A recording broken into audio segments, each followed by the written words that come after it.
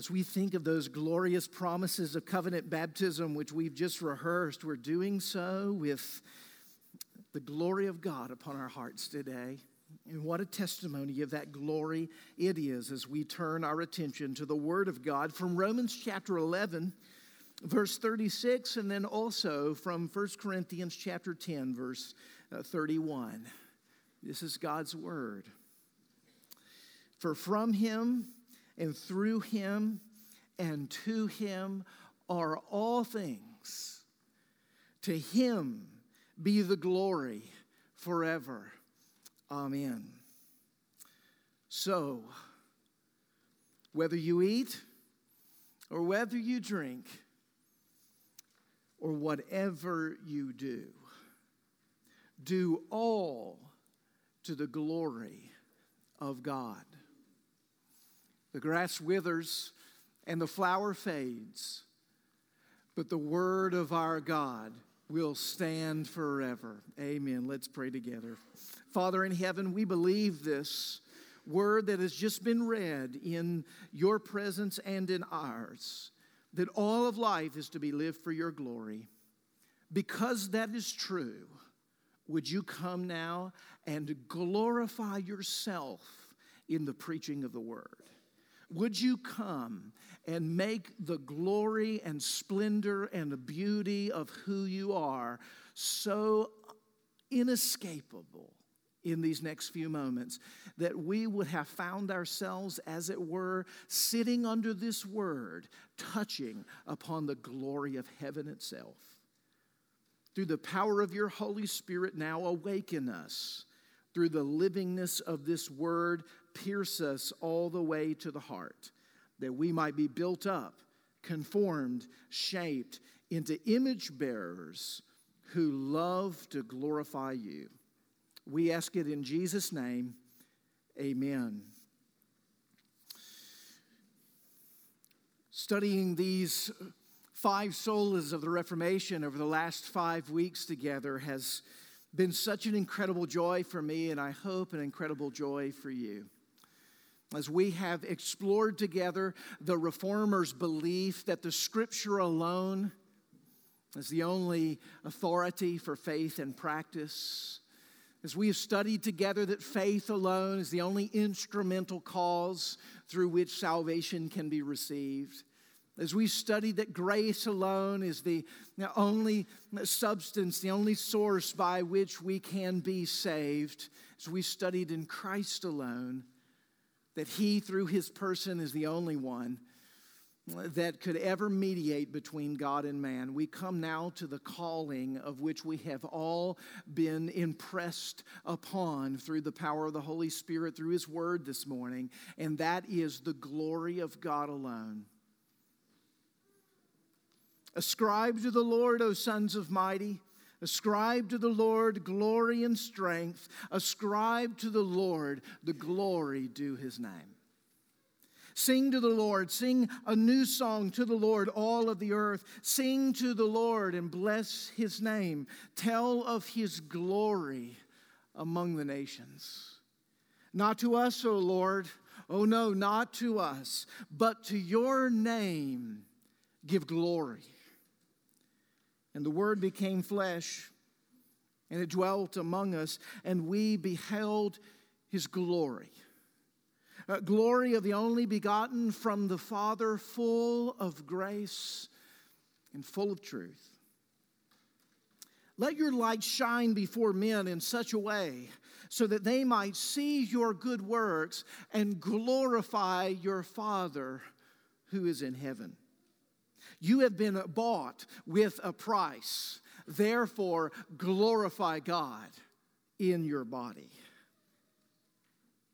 I pray that you may abound more and more in love, in real knowledge and discernment, that you might approve those things which are excellent, that you might be filled with the fruit of righteousness which comes through Jesus Christ to the praise and the glory of God. Worthy are you, O Lord, our God, to receive glory. From cover to cover, as the Reformers read the Word of God, you know what they saw? They saw all of those passages and dozens and scores more that spoke that the life in which we are called, indeed, the end for which all of history tilts, is for the glory of Almighty God. The Reformers believed that so strongly that when they gathered in 1643 to write the Westminster Confession of Faith, and after they wrote it and were requested by Parliament to give a teaching guide in which to study it, the Shorter Catechism, they started off the Shorter Catechism with the first and most foremost question that needed to be asked for anyone who wanted to be trained in what it meant to live for God. They asked this question: what is the chief end of man? And very simply, they responded, having scoured the Scriptures from cover to cover, and they said there's only one suitable answer. Man's chief end is to glorify God and to enjoy Him forever.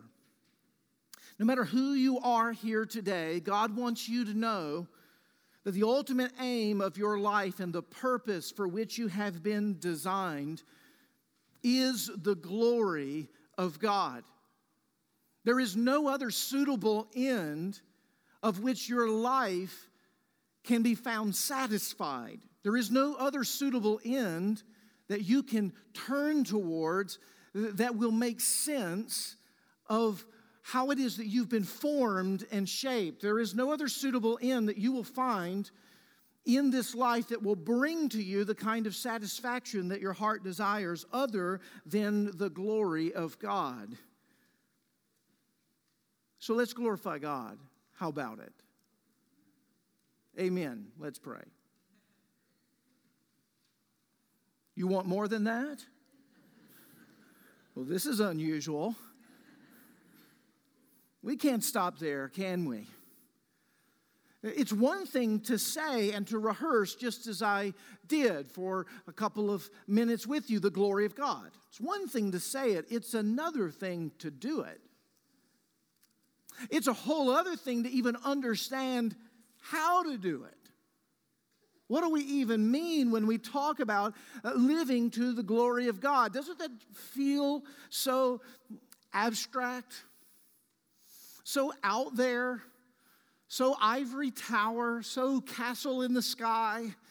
What does it really mean in folding laundry to live for the glory of God? What does it mean in cooking dinner to live for the glory of God? Does it even matter in all of the activities of our lives? Or should we just simply abandon those things and simply sit in a sanctuary all day long singing "A Mighty Fortress is Our God"? For it's in those moments that we feel or sense something of glory. One of the reasons it's very difficult to grasp truly and genuinely what it means to live for the glory of God is we have such a sketchy understanding of what we mean when we use the word glory. The word glory is notoriously difficult to define. Getting our heads around it is a little bit like trying to define the color red. Take a minute to define the color red in your minds. Finding it difficult? Yes, you are. Not because I know your mind, but because red's not something you exactly define. Red is not something you can say a lot about. It's something you have to see.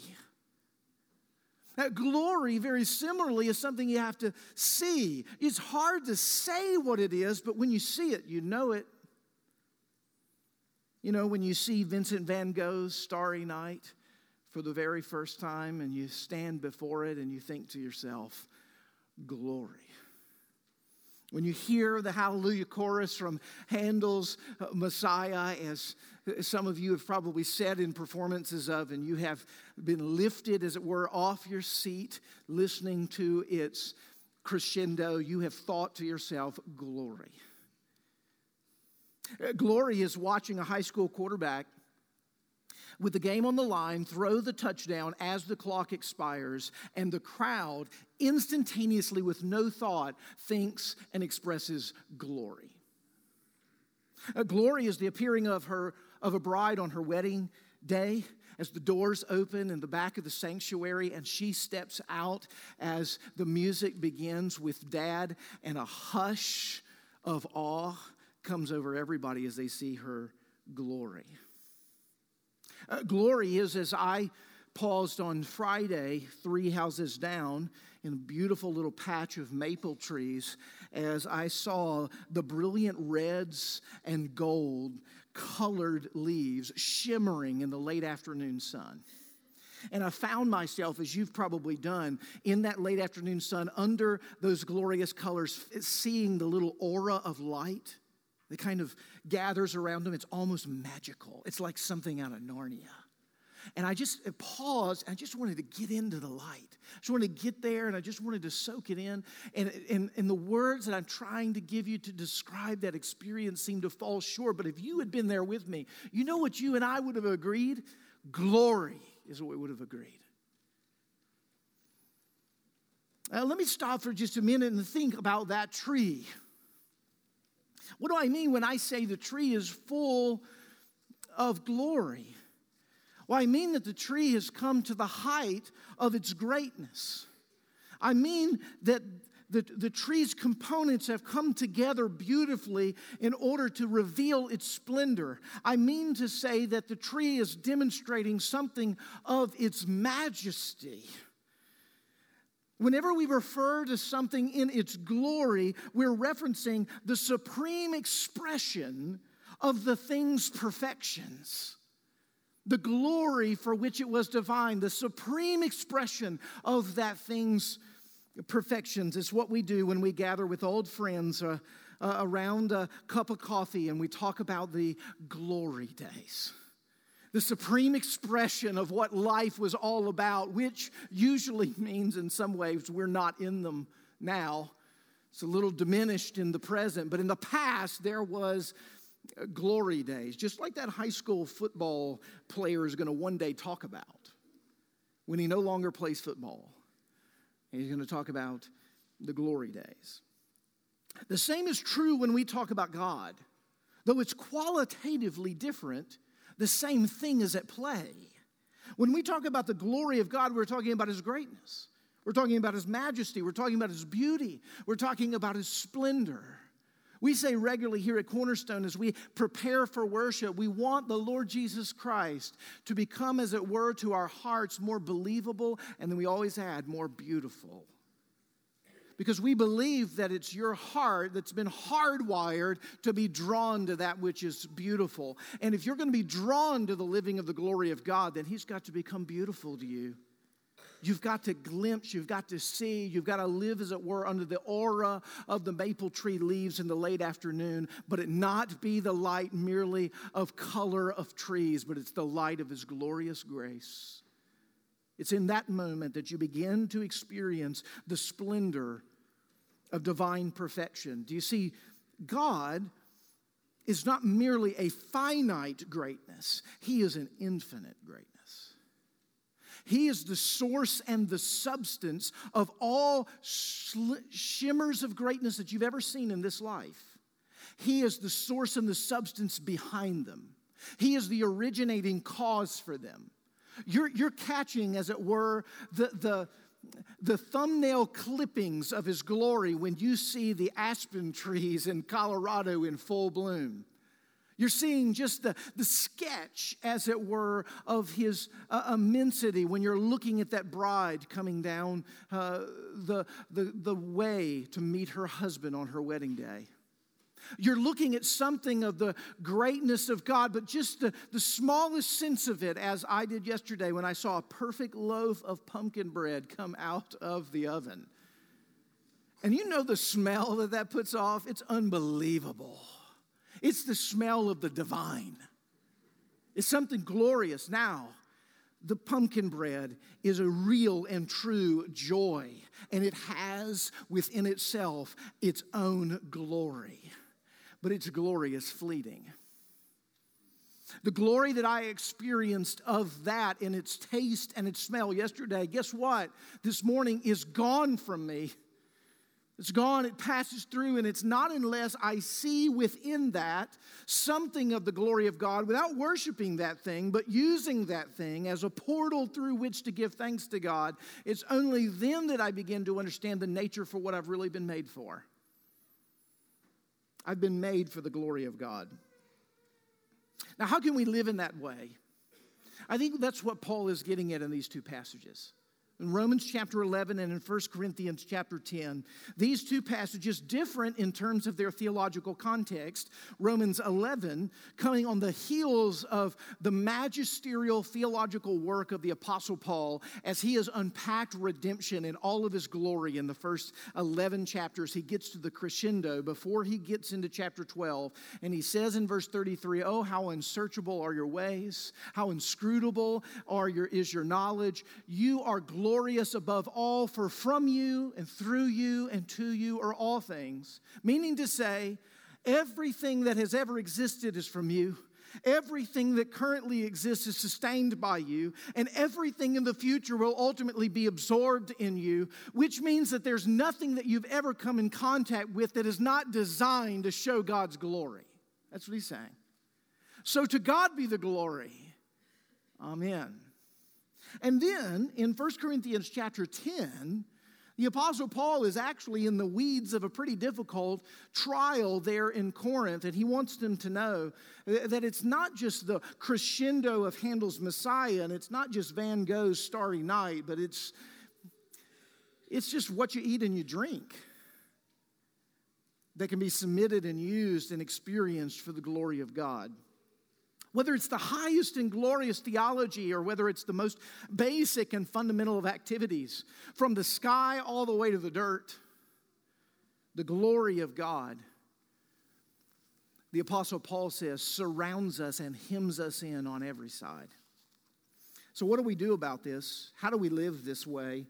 Well, I want to give you just a couple of things to think about with regards to the glory of God today so that you can hopefully take it home and employ it a little bit on Monday morning. The first thing it means to live the glory of God is this. It means prizing the glory of God above all things. That's the first thing it means. It's not the only thing it means, but living for the glory of God means first prizing the glory of God above all things. Now, I said that in a statement a minute ago. We want to live in such a way that we glorify God, but I think it's important to see that very often when we live life robbing God of His glory rather than engaging life for His glory, prizing it above all of life. We spend more time, I'm afraid, very often, and I'm just talking about me, and I'm assuming it's going to spill over as something that will resonate with you, that I live so much of my life about me rather than about God, which is at its fundamental core a robbing of God of His glory. And so I struggle to prize God's glory above all things because I prize my glory within the things of the world. Now, how can I see that biblically? Well, I just want to reference two passages with you that are in that same book of Romans that we're in today. Romans chapter 3, you know this by heart, many of you in the room. How is it that we could define sin? Romans 3:23. All have sinned and fallen short of the glory of God. God defines in the book of Romans through the Apostle Paul sin in relationship to glory. He doesn't merely say it's an impersonal, abstract breaking of a rule. He says it's a personal affront to the engagement of God's glory. Sin is failing to match up to measure up with the glory that is the perfection of who God is and what it is that He is called to. Now the question is, what does it mean to fall short of the glory of God? Well, we've already talked about it. In the confession of sin this morning, we got it from Romans chapter 1. Now I want to pause in that passage in Romans 1 and show you that falling short of the glory of God happens when we exchange the glory of God for earthly things. We exchange the glory of God for earthly things. That's what the Apostle Paul says in Romans chapter 1. He says, idolatry, the self-centered impulse of the fallen heart is this. We exchange the glory of the immortal God We exchange it for earthly things. Now, what does that mean? Well, it's an economic term. It's pretty simple. If you have 20 ducks and you want to go buy food, you exchange the $20 for food. If you don't do that, somebody's going to get mad. You're going to be stealing. Now, in this case, we have, as it were, the glory of the immortal God that's been made present to us in the Lord Jesus Christ. We've been designed to live and to be satisfied in the glory of God alone, but oftentimes we're not. Oftentimes we turn away from the Creator unto the creature, and you know what we do? We take the glory of God and we cash it in for the glory of created things. We prize, as it were, the glory of created things over the Creator God. We think that created things are going to give us what it is that will satisfy us. We think that the pumpkin bread's going to do it. We think that the new car is going to do it. We think that the new house is going to do it. We think that the new wife or the new husband is going to do it. And we brainstorm about created things with regards to our idolatry of them. And instead of running to Christ, who will be our glory, our all-satisfying glory, we exchange it. We cash it in. And we try to get earthly things, and we try to, in some sense, satisfy a very, very hungry heart. And you know what begins to happen? More and more and more, we want more and more and more of the world. Our desires are for the world rather than for God. And He is not the perfect, all-satisfying glory. Instead, we adopt a posture that pursues the finite, the lesser, the fleeting glory. And consequently, we're unsatisfied. We do, at a fundamental level, every time you've sinned, this has happened. You've taken what should satisfy you, and you've turned it into an idolatrous thing, looking at the created world, and you've exchanged the glory of God. You've done an economic transaction. You feel it when you're tempted, don't you? Don't you go to yourself, well, really, this is the right thing, and I know in the end this is what's really going to make me happy, and this is what's going to be joyful, and this is what's going to bring these Lord. But that really looks good. I really want that. And you can kind of feel yourself mortgaging the glory and giving it away for a quick fix, and then going, wait, that didn't work. I'm not satisfied. After the fleeting pleasure is gone, you're not satisfied, and you begin to realize, oh, I exchanged the immortal glory of God for a fleeting glory. Now, a lot of times that glory of the created thing is not bad. It's out of order. It's out of order. Is pumpkin bread bad? The answer is no. It is not bad. Is God created anything bad? No, the issue is not the thing. The issue is my heart. The issue is how I approach the thing. The thing is how I engage the thing. The thing is what I'm looking for from the thing. I'm looking for divine satisfaction from a created thing. And that's the very definition of idolatry. I've exchanged the glory of God for an earthly thing. You see, this is exactly what happened to Esau in Genesis chapter 25 when he mortgaged his birthright for a pot of red stew. You've read that passage in Genesis chapter 25, and haven't you, like me, gotten to the point you just go, no, Esau, don't do that. Like, I know you're hungry, but listen, the birthright has a greater glory. It's more valuable. It carries, the Hebrew word for glory is kabod. It means heavy. It has more weight to it, more substance to it. Should you trade your inheritance because you're really hungry for a little bowl of stew? The answer is no. Because you will very soon finish that bowl of stew and go, why did I do that? Why did I do that? I just gave up something of much more substance and weight for something that had a lot less substance and weight. You're doing that every time you sin.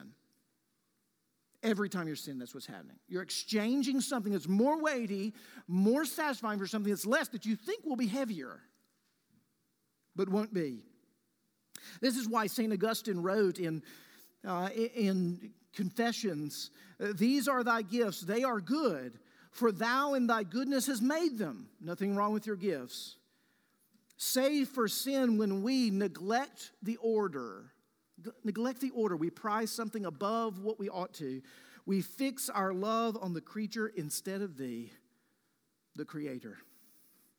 Now here, If the heart of sin is fundamentally the prizing of creation over the Creator, then the heart of righteousness by necessity is the reverse.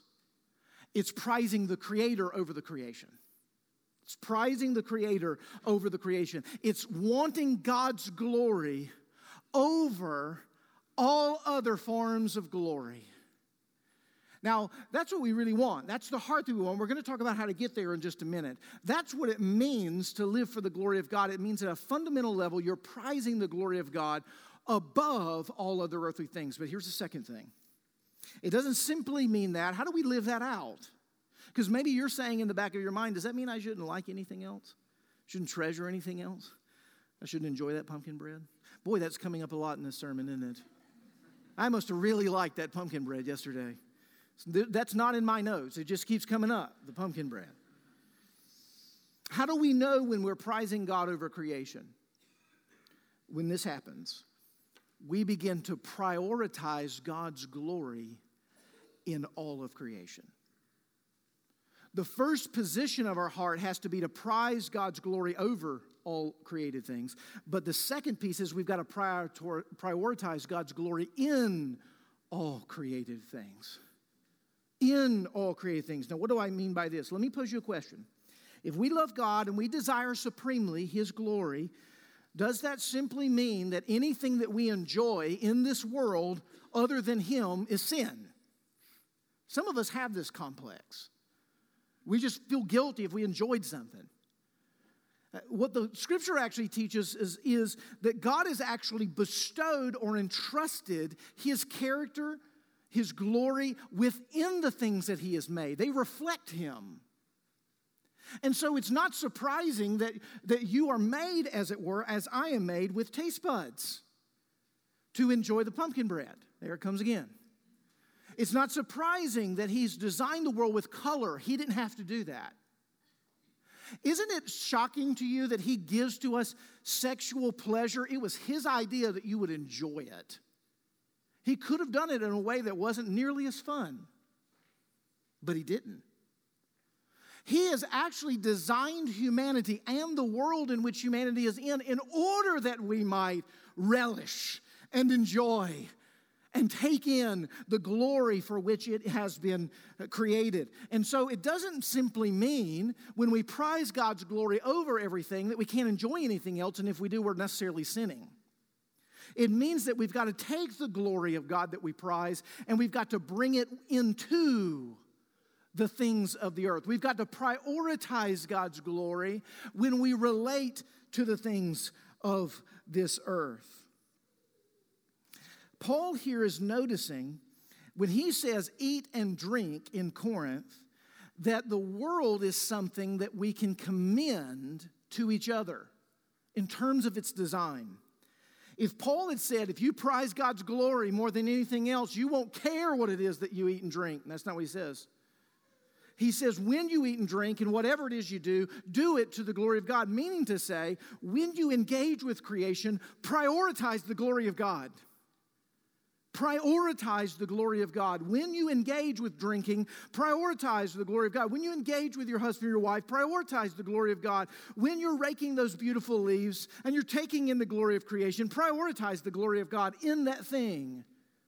Don't substitute, don't exchange that thing. Don't think that thing's going to give you a divine thing. Use that thing as a portal by which to get to God. You can relate to creation in such a way that you don't rob God of His glory. You can relate to creation in such a way that you reflect and radiate His glory. How do we do that? This means that we look at creation as an instrument, a means through which God's glory can be known. Now, there's a lot of things we could say on this point, and I wish we had a lot more time to be able to say them. We could say that means giving thanks for what it is that the Lord gives. Absolutely. The psalmist writes that when you give a sacrifice of praise, you glory in God. Have you noticed? I want you to just do your own heart test here. Have you noticed that when you pause and you're grateful and you're thankful for something, really, not just mouthing the words, not just going through the motions, but you really pause and you just look over what it is that the Lord has given to you and you express thanksgiving, have you found that there is joy that enters your heart? That is the delight of the glory of God. That's what that is. Thanksgiving is one of the portals to do that.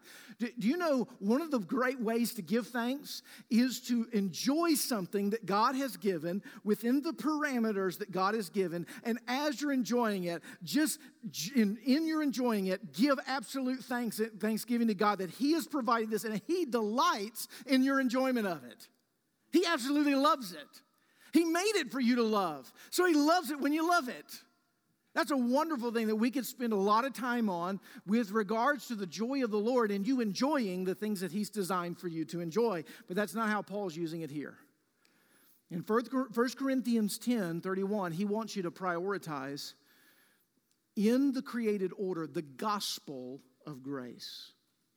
That's what he's talking about. We are to prize God's glory above all things. We are to prioritize God's glory in all things in order that we might proclaim God's glory over all things. That's what he's wanting us to do here. Because here's what's fascinating in 1 Corinthians 10:31. How many times have you heard this passage preached or taught or read it yourself and you go, oh, I love food, whether you eat or drink, the glory of God. God wants me to love food. I just said a second ago that is one thing in which God genuinely wants you to love. He made it for that very purpose. That's not Paul's point in 1 Corinthians 10:31. Do you know the problem in Corinth is that people are struggling in tension and division over whether they should eat meat that's sacrificed to idols. That's the issue. We say here at Cornerstone from time to time, context is king. You've got to let the passage, its surrounding history and cultural context and point of the book drive the meaning of verses. You can't just abstract them and cross-stitch them and put them on the wall. You've got to know them within the design in which they've been made. And this passage is designed to actually deal with a conflict. And you know what the conflict was? Some, in their freedom in Christ, knew that Christ had conquered all idols. And there is no power in idols. They don't exist. We just read that in Psalm 115. They have no power. They have lips, but they don't speak. They have ears, but they don't hear. They have no power. Christ has triumphed over all idols in his resurrection and ascension. So when they go to the temple to buy meat, which is what you would have done in the first century, that was sacrificed to any number of the pantheon of gods, they said it doesn't matter if it was sacrificed to God. That God doesn't have any power, and Jesus Christ has triumphed over him, so I'm going to enjoy the meat, and I'm going to use it as the spoil of Jesus. That was their mindset. Others, who likely had been going to that temple for a long time worshiping some of the pantheon of gods, who had a very sensitive conscience, who when they walked into that place, they had maybe years of memories of how they had engaged in idol worship, and now they're told that they have the freedom to go there and to buy the meat and do it for the glory of Jesus, but their consciences were very sensitive, and if they do it without faith, James tells us it is sin. And so as they go, I can't eat meat sacrificed to idols. And the others go, well, sure you can eat meat sacrificed to idols. You know what the Apostle Paul says? He says, let each do according to his conscience. And then he says, and here's how you ought to think about it. Because this is really the stuff of Christian community. I mean, this is what it comes down to, right? These are the big issues. Issues of liberty, issues of conscience. Can you go to this movie or not go to this movie? Can you wear that swimsuit or not wear that swimsuit? Can you do this or can you do that? Issues of liberty. This is what divides us. This is what gets us mad. This is the thing that gets us sideways with each other. That's what's happening in Corinth. This is their issue. This is their movie. This is their swimsuit. This is the meat sacrifice to idols thing. And he says, here's how I want you to approach it. He says, as it concerns me, I have the freedom to eat meat sacrificed to idols because of the glory of the Lord Jesus Christ and his triumphing over them. But I desire not to cause any offense to my brother or my sister in the Lord with regards to food, because I weight people more than food. They're more valuable to me. They're more substantial to me. So if someone over here says, hey, I want to come to your house for dinner, but I'm a vegetarian, or pork bothers me. I want some pork. I say, out of love for you, pork or no pork, whether I eat or drink, whether I don't eat or drink, I want you to experience the love of Christ in relating to me so that you can glimpse His glory. I want you to see that food doesn't have a hold on me. I want you to see that the things of this world don't have a hold on me. I can pick them up. I can put them down. I can do whatever is needed in the moment in order to make much of Jesus, in order to show love and the glory of the gospel. Here's how the Apostle Paul puts it in the next verse. Give no offense to the Jews or to the Greeks or the church of God, but try to please everyone in everything that you do, not seeking your own advantage, but that of many, that they might be saved. Here's what he's saying. He's saying if you prize the glory of God over all things, and you prioritize the glory of God in all things, then when it comes to things, you're going to be totally free. You can use them for the glory of God. You cannot use them for the glory of God. And you know what it's going to take? It's going to consider whether or not those who you're in company with, what it is that they need to be able to see the glory of God. That means that sometimes you might eat meat sacrificed to idols. And that means sometimes you might not. And the glory of God is the manner and the means and the power through which you discern how that decision ought to be made. You're asking yourself this question: how might this decision bring the most glory to God and reveal His love for this person in whom I'm in relationship with? That's your fundamental question. That's your fundamental question. And so what happens is, when we begin to prize the glory of God over all things and prioritize the glory of God in all things, we become free to be able to proclaim the glory of God's grace through all things. Through all things. We become absolutely free to do that. And here's what actually begins to happen when you do that. Instead of exchanging the glory of God for the glory of created things, you begin to prize the exchange of Jesus. When Jesus bought back the glory of God on the cross and in the resurrection. That's what you begin to prize. All of our lives, we have been squandering the glory of the immortal God in sin by thinking that we could find divine satisfaction in earthly things. And you know what Jesus did? Jesus had all the satisfaction of glory, and He laid it aside. And He actually took on human flesh in order that He might redeem us. Do you know what that is? It's an economic term. You know what it means? It means to simply buy back. He ransomed us. We had sold our souls, as it were, to the things of the world. But Jesus, when He came to pay the penalty for all of our squandering of His immortal glory and choosing the creation over the Creator, He became creation so that He could bring us back to the Creator.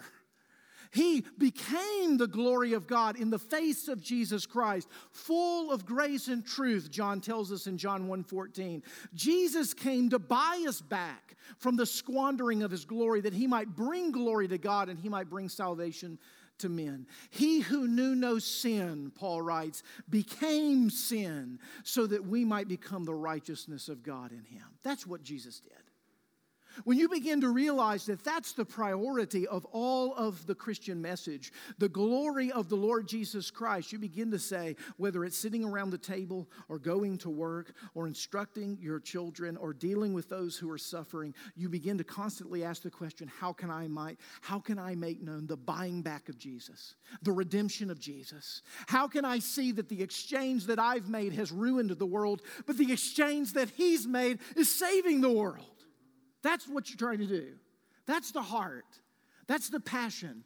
And at that point, you can say, can I use this pumpkin bread for His glory?